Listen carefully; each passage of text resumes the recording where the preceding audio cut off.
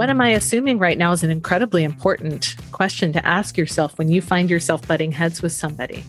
If you're in a disagreement, ask yourself, what am I assuming right now? Well, some of the things that you might be assuming are about their intent. That's good to notice. So you can assume something different, more helpful.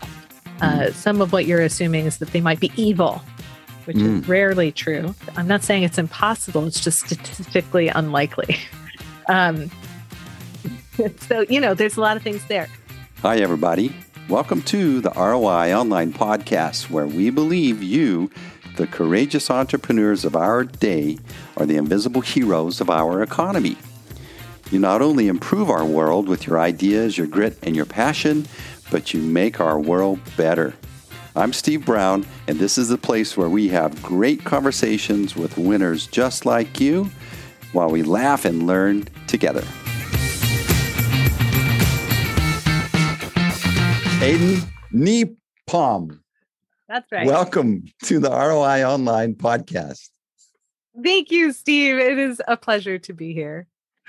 That's funny. So for all of you that want to remember how to say Aden's last name, you take your palm and you slap it on your knee, Nepom. I love that. Yep. Hey, Aden, the folks that are listening to this, they're humans. They're actual humans with names, faces, dreams, hopes, families. They're not this Dillard's mannequin that can be dressed as a woman or a man without a face, right? But here's the thing. They all have fear about change. And yet this past year and a half has like really been a major bitch slap from life on forcing change upon not just one of us, but all of us at the same time. And I love that your company, Art of Change, Skills for Life. And I love that your background in improv on your feet. It's improv for businesses. So what a great conversation we could have today with humans that are floundering between fear and joy. Well, let me take this opportunity to say greetings, people of Earth. It is a pleasure to have this platform in which to communicate with you. You're translating it so well from alien to human. I'm so proud of you. Thank you so much. Coming from the world of improvisation, I still am a performer, and that's one area of adaptation in my personal life that, like many performers, I've had to experience. But inside the world of theater, there's all these micro adaptations because a lot of patrons of the art have really strong feelings about inclusivity. And in the interest of being inclusive, greeting our audiences with good evening, ladies and gentlemen, has become outdated, incomplete, and inaccurate. So in the search for trying to find a way to greet audiences, all kinds of things have arrived. And greetings, people of Earth, has been my absolute favorite adaptation. Though certainly I've heard, hey, pals, and greetings, friends, and all of those sort of really warm welcomes that I think are also really nice. But people of Earth seems really on point. So feel free to steal that, everybody listening. Start talking to your friends, family, and audiences as people of Earth. Why not? Greetings, jerks or non-jerks. At the Art of Change, we have this inherent rejection to this idea that people can be classified by their behavior, that like you are a jerk, because all of us are jerks sometimes, and it's contextual. So we focus a lot on behaviors that are effective in the workplace and how to elicit those behaviors and how to respond to unpleasant behaviors and where those are motivated from. Because the truth is, all of us are jerks sometimes, and all of us are generous sometimes, and all of us are a little introverted and shy sometimes. So I'm curious about improv. Yeah.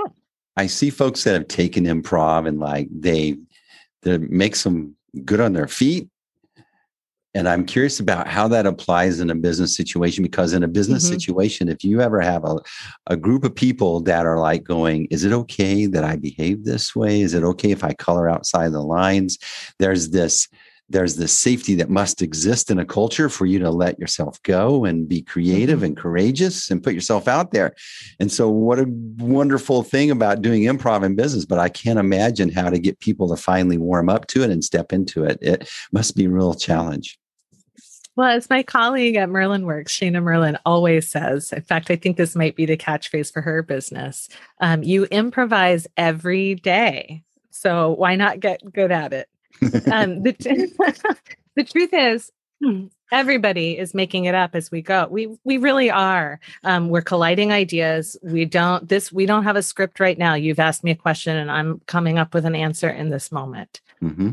Some people, and I'm having my morning coffee. Pardon my whatever. But some people take longer to make it up, but they're still making it up. So somebody who's an internal processor in that particular context, they're chewing on the thought before they spit it out. But they're still making it up in here and then choosing whether or not to share. So it's still improv, even when it's on the inner planes. What improv training helps with is speeding up the process between things showing up here and coming out here. Just speeds up the process.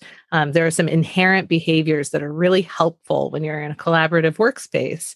And it's speeding up the process of listening, getting curious, noticing more, so that when stuff shows up here outward, that it's connected to what's happening. We don't want to just speed up you talking out loud all the time, because if everybody's doing that 100% of the time and nobody is listening, then we're definitely not going to get anywhere collaboratively. So the process is speeding up that habit of, I'm going to get really curious about what's happening. The other thing I want to mention is that there are a lot of things that we take for granted in terms of workplace behavior that we think are norms that aren't necessarily written in stone. And on your feet, we call those invisible rules. And I think they're worth noticing. There are things that are absolutely required for society to function. Like an invisible rule is that we're all going to put pants on when we meet in person. But there, and also some states have laws about that. But but in the workplace, there are invisible rules around if somebody has rejected your idea that you're gonna fight for it, and now you're gonna spend all your time fighting for it, rather than this idea that maybe if that idea has been rejected, it's okay to listen to the ideas that are gaining steam and just add to that. Or the reverse might be true. Maybe your idea does deserve a little bit of attention, but there's an invisible rule that says you can't say, hey, wait a minute, you've discounted my idea. Let's take a moment and just explore it for a time limit. Let's have 30 seconds and then you can reject my idea. So this idea that a fight has to be long, this idea that, collaboration has to be painful, there's all these things that are invisible rules that you've made up in your head, basically, with the help of your peers. And it's worth examining those to see what is worth keeping. Some of them are absolutely worth keeping. And what's worth rewriting? Those invisible rules, they can penalize you socially if you don't follow them or you violate them. And yet they're unwritten, but they sure exist. And you sure can pay the penalty for violating them. Well, so that's interesting. So yes and no. Both things are true. It depends on what invisible rule we're talking about. One of the things that has showed up in trainings with teams often is not the same rules. I'm trying to think of a really specific example. But at On Your Feet, we'll sometimes run people through what we call storyline to sort of get a sense of what their process is from point A to point B on a project. And this is one of those places where invisible rules really shows up, because what'll happen is what we're representing are the different parts of your process physically. So someone's got to stand up and say, okay, and then X happens. And then they're going to hold the physical line for where that happens. And then the next person's going to add a piece of the process. And what inevitably shows up is person A thinks X shows up here, but person B is like, that's not when that happens. Right. That's supposed to happen way down here. And that's where invisible rules show up. Like, for example, check your assumptions. You're not allowed to check your assumptions, or you shouldn't ask for help. Those types of invisible rules are great to break. Yeah. I call those stupid taxes. They're expensive taxes you pay, but they're like invisible, and they're just stupid. You imagine employees that, okay, this is you're getting ready to go to work the first day at your new job.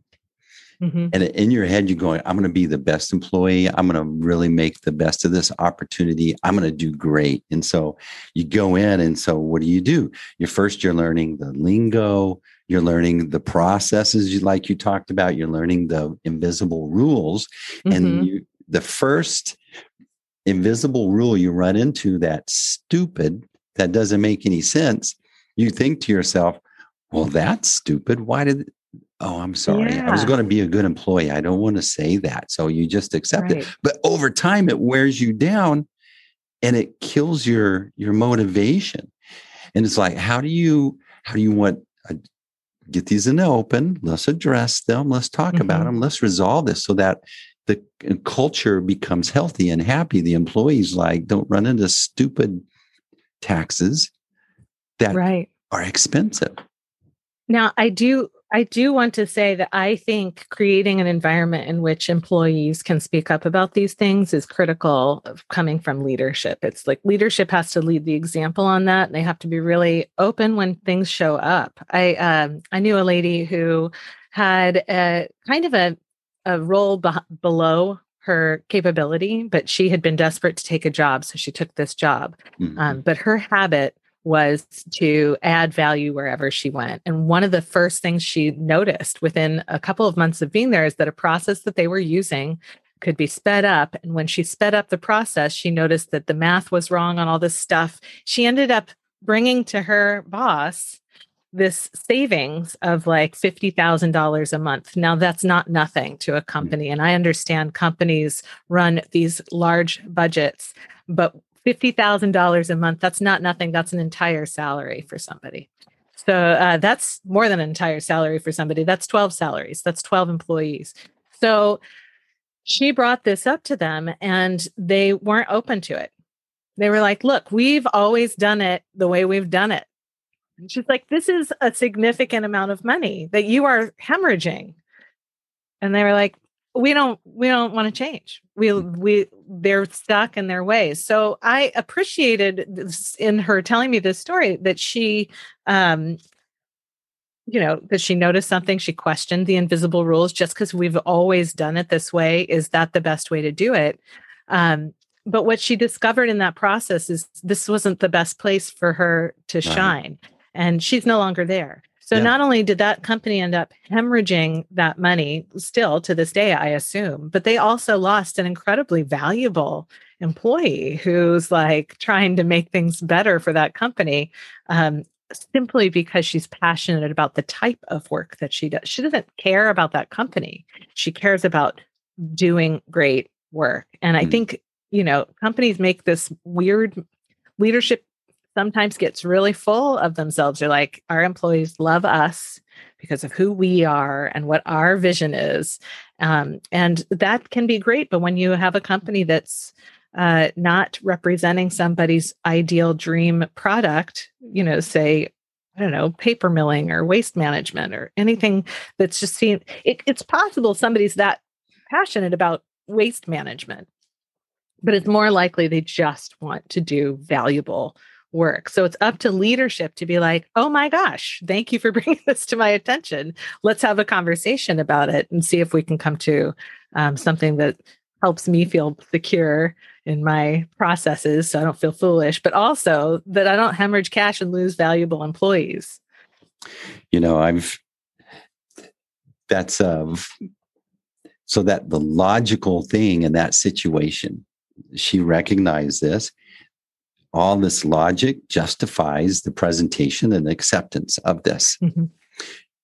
Well, that happens in a sales process as well. When you're like going, Mm-hmm. this solution would be perfect for you and save you all this money, but yet they say no. Yeah. And if you sit back and go, why did they say no? It's because I didn't address the internal challenge there. What change does this represent that makes this person fearful? Right. To embrace it. And maybe that was just one of 100 things that person knew about that needed to be changed. And like, you're going to expose me. But when Totally. Go ahead.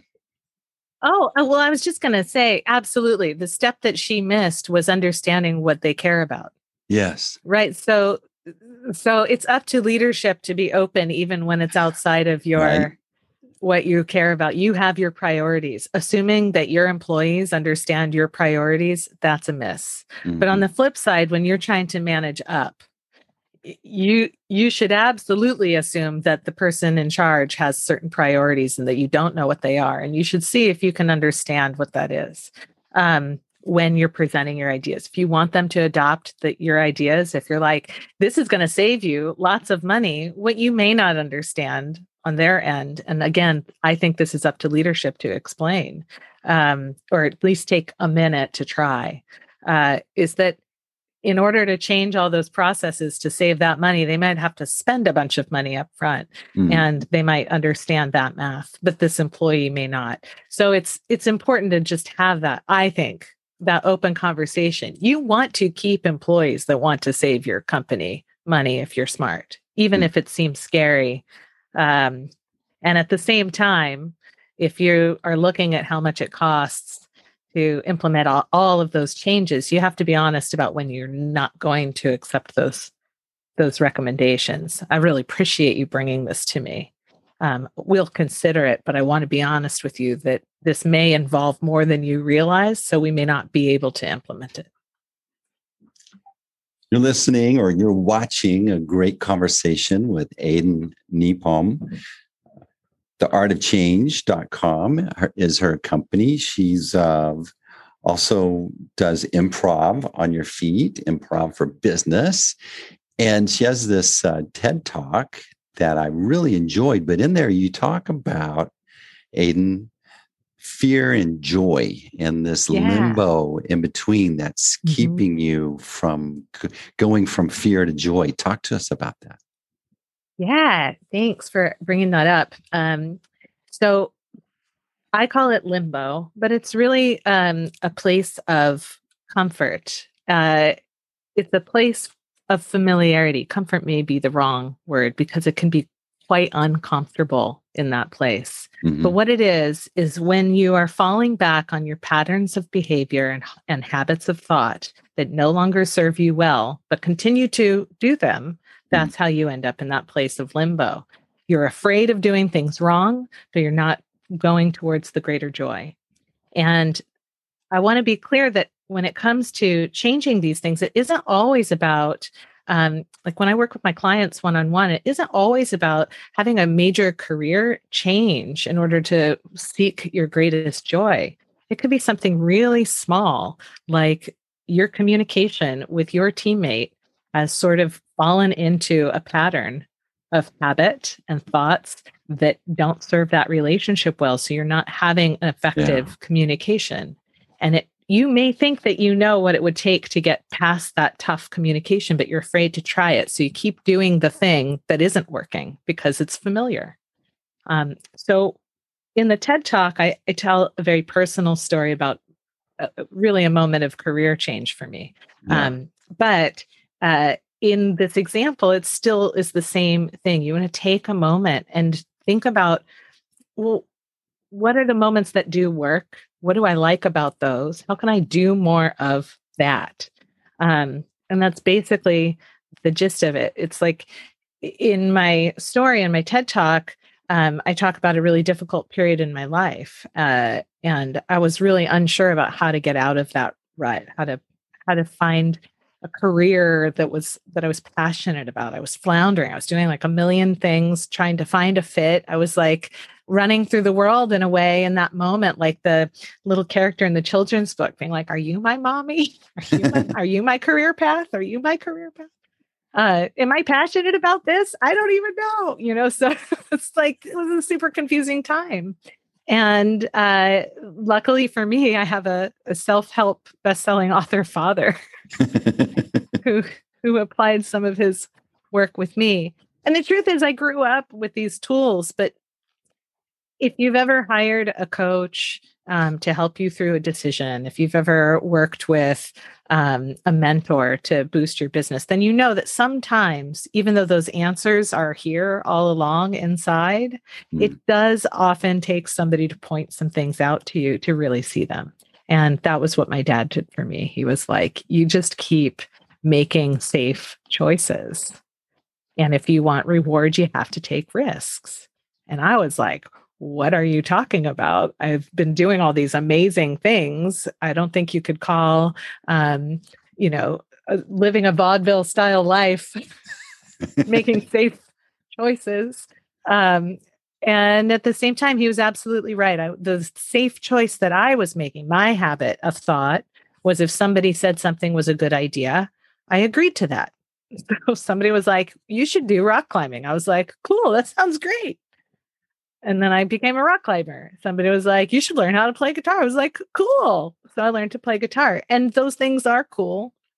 And I have no regrets about doing that. It's a really fun way to live life. But if you want to get any kind of traction in anything, if you want to have more reward than simply coasting, then you have to be a little more intentional. And it was the intentionality that felt risky to me. Excuse me.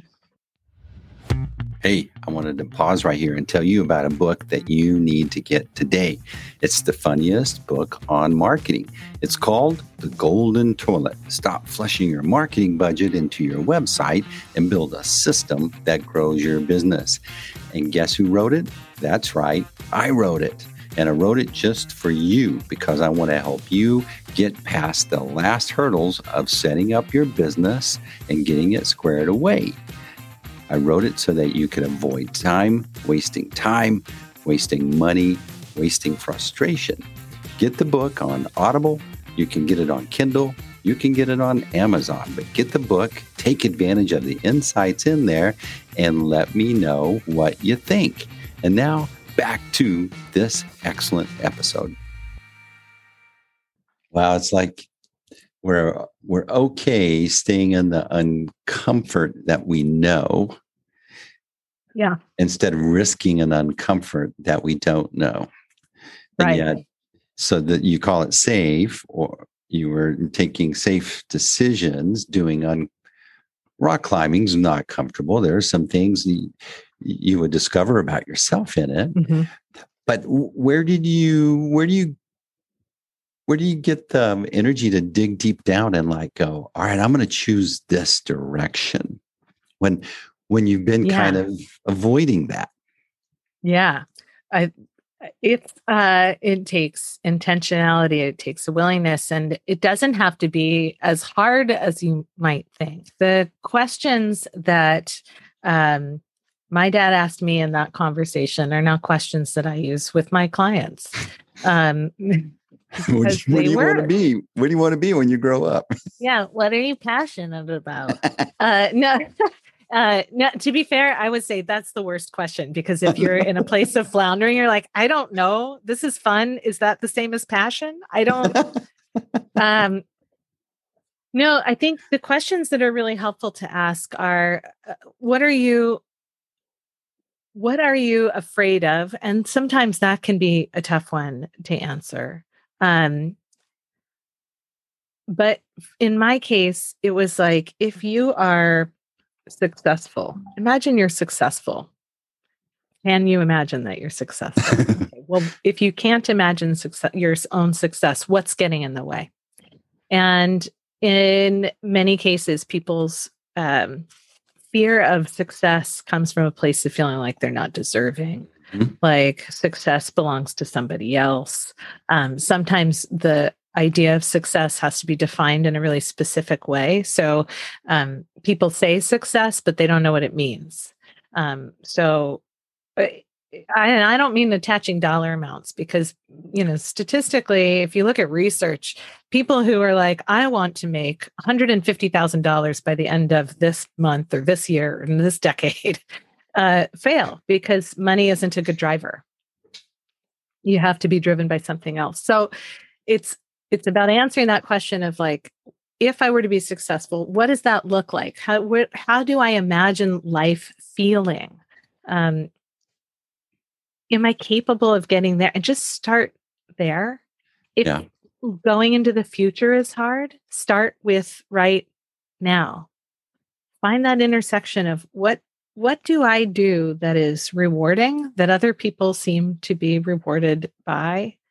In my case, joy was my biggest driver. So getting into your values, what do you really care about? And have some skill set around, or have a skill set you could learn. I find that one of the barriers there, okay, so if I'm going to define what success looks like for me in the future, one of the traps is comparing yourself to someone that's in a aspiring position, but it may not be relevant to you, but yet that's what you're going to measure everything up against. And then it's just pure failure the whole way. And it's demoralizing. Oh, yeah. No, that's a really good point. Comparison is a terrible trap. I can't remember who said it. There's a wonderful quote about, people's misery comes from the mistaken understanding that other people are happy. Yeah. Something to that effect.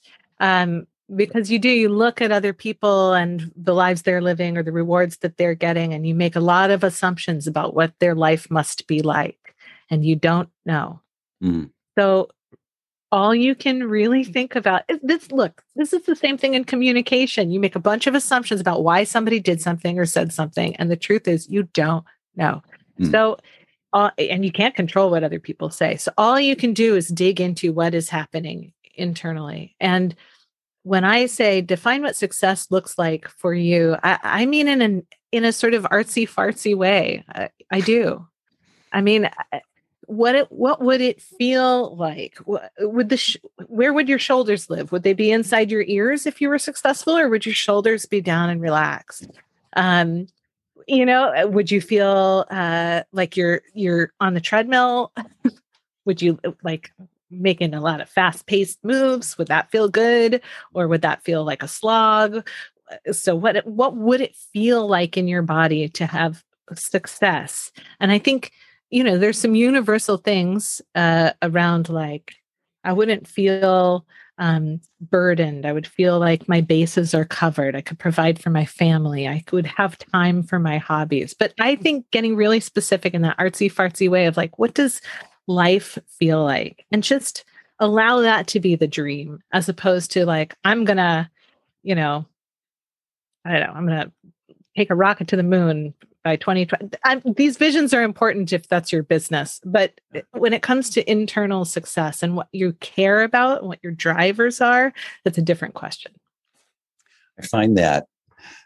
So the word passion and the word fulfilling are two different things. And I think that where I get energy from is overcoming challenges that give me a sense of accomplishment. And so, our lives, when we say happy, happy is relative. Happy, your dog gets run over or something, you're not going to be happy that day, right? And God forbid, but life happens that way. So, but overcoming the setback, overcoming the, oh my gosh, we have a lot of work here, but at the end of it, you're like, look what we accomplished. Look what we did together. Look at the communications and the stupid taxes we eliminated from this process, right? Yeah. That's fulfilling, and it gives you energy. And I think that's where your passion comes from in a healthy way. I would agree with that assessment. I think that makes a ton of sense. Yeah, I mean, when it comes to these things, I really do think starting small is a really good choice for most people. What are small things that you could do right now? I like to dream big. I like to dream into the future. That isn't for everybody.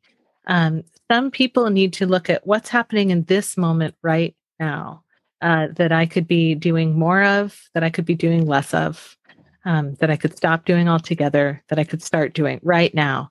And it doesn't have to be big and it doesn't have to be lofty. So in my TED talk, for me, it was um, at that time, I was doing improv. And what my dad asked me, and I ask people, these questions as well, which what do you like about that? So that was a thing I was doing that was bringing me great joy and fulfillment. And the question was, what about that is bringing me joy and fulfillment? And it was that I was sharing a moment of joy with people, that I was bringing smiles to people's faces, that I was getting this like wash of good energy back in return. And so, identifying that that was what was fulfilling there, opened up the possibility that I could get more fulfillment by doing more of whatever that was. It was not obvious to me immediate in any kind of immediate way, how to translate that into my career path. And I think it can be misleading to say that just do more of that and you'll get there eventually. And at the same time, I do advocate that. Just do more of that thing that is fulfilling and you will get there eventually. There's this simultaneous holding on and letting go, that happens. It sounds very woo. I probably should get into some kind of spiritual practice at some point, but uh, it's like, it's this weird like balance of hold on to what you're passionate about, let go. It may never happen. Be open to the possibility of something else. But actually, it's this intentionality of wanting to simply create more of that shared level of joy and thinking about how could I just do more of that? How could I serve people more? How could I bring greater joy to more people? And as I continued doing that, the doors just sort of opened up around me. You have to be noticing more. It's an improv practice to notice the offers that show up. And so instead of now that thing where somebody would be like, you should be in a rock band. I'd be like, okay, that sounds fun. Instead of that, I now had my eyes open to something really specific. So people weren't always coming to me saying, you should do this next. In fact, that kind of stopped for a little bit. Instead, I started saying to myself, oh, you should do this next. And then that would open another set of possibilities. Yeah. So just taking that focus from, okay, I'm just going to do what people tell me or what's expected of me, to I want to create more of this kernel of whatever this is. It's going to be different for you. And then looking for ways to do more of that. It's like you went from waiting to be picked to I pick myself. And the problem with people telling you what you should do is they don't understand your backstory or your deep why, the thing that really drives you.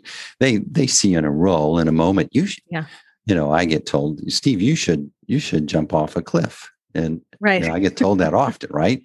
But they're not understanding my deeper motivations that won't serve me. Sure. I'm picturing those conversations happening at social events. Can I buy you a drink? Steve, you should jump off a cliff. But I'm sure that's not what you mean. No, I've heard that too, but it's funny. But I think that's where there's a point in our lives when we go, oh, I can actually decide to choose the direction I'm going to go. I'm the one that sees my worth. I should position myself in a place that is fulfilling, that will build upon my unique values, right? Instead of waiting for someone I wish someone would just recognize how valuable I am. and pick me. Oh my God. Yes. You cannot, if somebody isn't recognizing your value, I stand by this so strongly. There are two things that are happening. One is you're not providing the amount of value that you think you're providing. That's a possibility, and you should be open to noticing that, because that's a possibility. That being said, if it's happening over and over and over again with that same person, and you know you're providing value and you can quantify that you're providing value, you are in the wrong business relationship, and you should move along. I have a lot of folks that I have spoken with and worked with over the years who are in go nowhere positions, who have been told no countless times to being able to move upward. And rather than being guided along that path or being told what's needed, they're just like, oh, we just, please just get out of my, that's just not you're not working together in that relationship. It's not worth investing further in that. Go where you are valued and then provide value there. Amen, sister. Yeah. We're listening or watching Aden Nepom. She's the big shot at artofchange.com.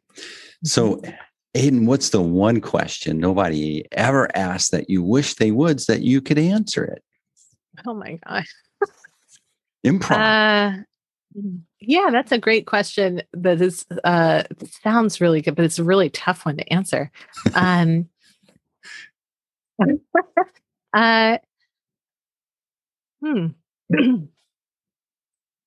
feel like people ask me so many questions, and it's something I really enjoy doing, is answering them. So trying to think of a question people don't ask is a little challenging. I do wish that people would ask themselves questions more.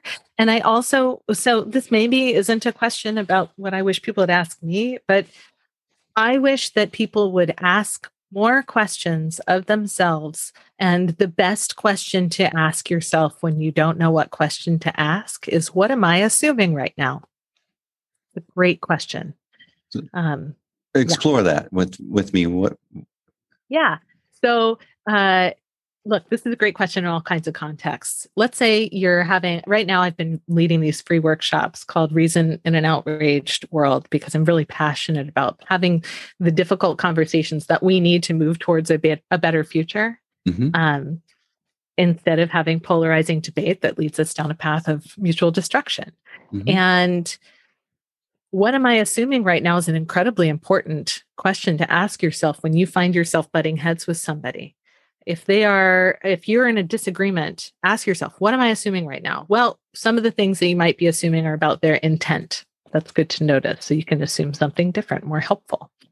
Some of what you're assuming is that they might be evil, which is rarely true. I'm not saying it's impossible. It's just statistically unlikely. So, there's a lot of things there. When it comes to, and I could go on about that, and we can dig into it if you like, but I want to give you another example, which is when it comes to your personal path. What am I assuming about me right now? It might be, I'm not capable of change. I'm not capable of doing better. I don't deserve success. This is me forever and ever and always, and I can prove it. That's all assumption territory. So I think, what am I assuming right now, is a really important question that you can ask yourself. I love that.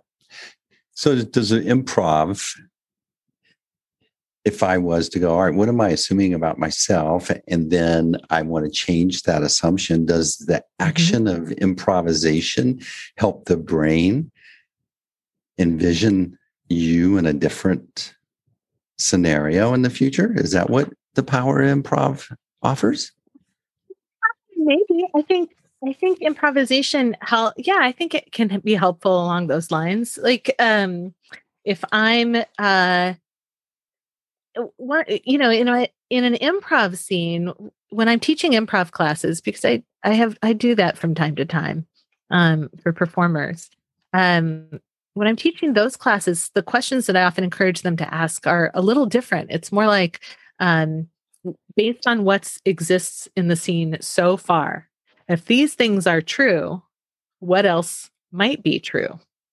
So that's another but that's almost opposite to what we're talking about with this. What am I assuming right now? But you could absolutely, in an improv scene, ask yourself that question instead and yield interesting results. What am I assuming right now? I'm assuming the scene is taking place on planet Earth. Nobody has said it's taking place on planet Earth. So I could offer something and give some context to this scene that would change the direction of the scene without changing any of the previously established information.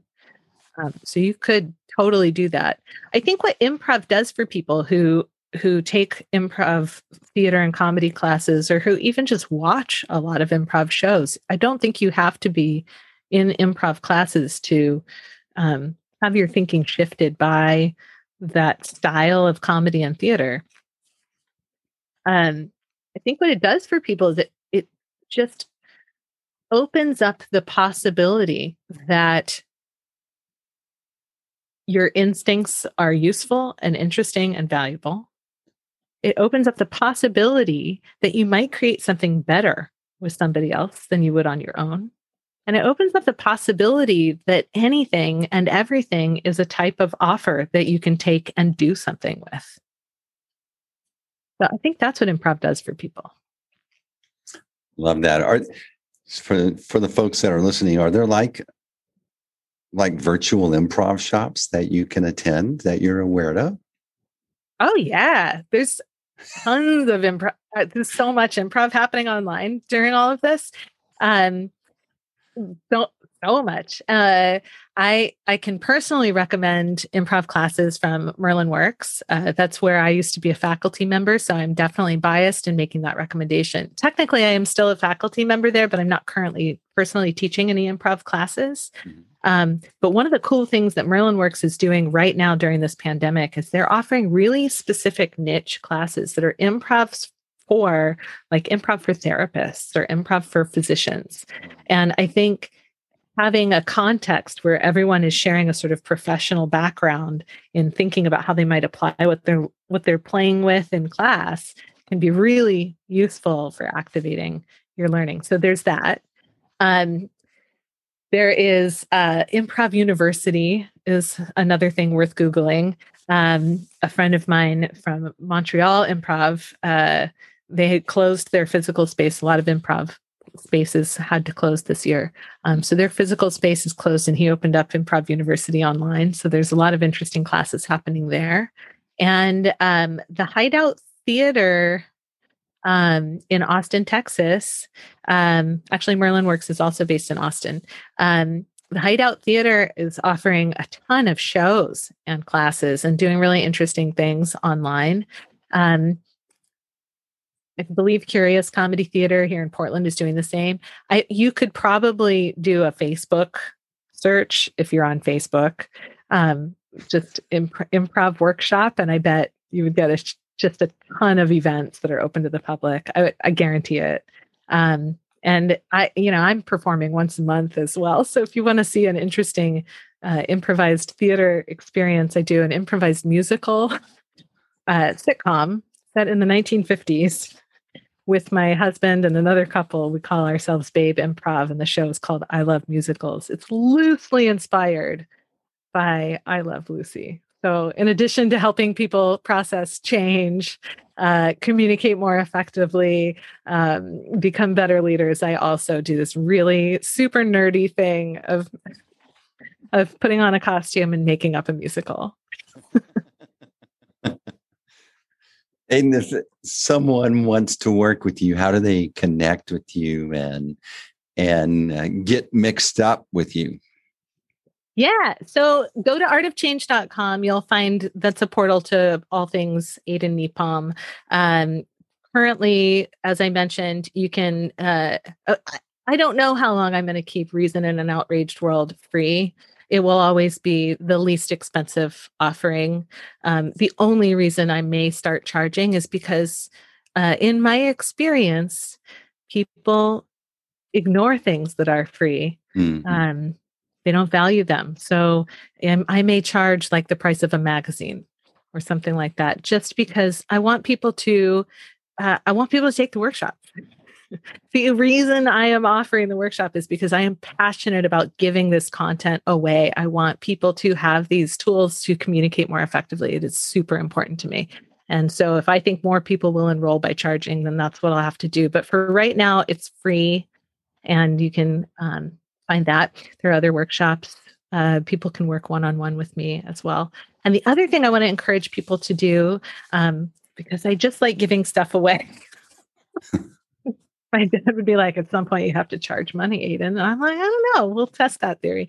But listen to the Changed podcast. It's not specific to business. It is specific to how people think about change. And I think in listening to the stories of the guests that I have on that show, you'll find sources of inspiration. You'll tap into fork in the road moments in your own life and remember those outcomes and how you're affected by the choices that you make. And I think there are always interesting takeaways. And every once in a while, I throw in a tool at the end of an episode that I think will help people process something better. And that's the Changed podcast? That's the Changed podcast. Changed. So get changed. Yeah. So those are the ways to work with me. theartofchange.com. Actually, those are the ways to get things for free from me is what I just told you. You get it for free. You just sign up and pay a little bit so you can have it for free. That's right. The Changed podcast is, it's out there. It's everywhere there that you listen. And right now, Reason in an Outraged World is free. Yeah. And valuable. It's incredibly valuable. If you are tired of having these bang your head against a wall conversations with people, the tools in that workshop will help you have meaningful conversations with people that you disagree with. That is the point of the workshop. And the tools were developed in a business context. So they are, in my opinion, essential leadership skills. Mm-hmm.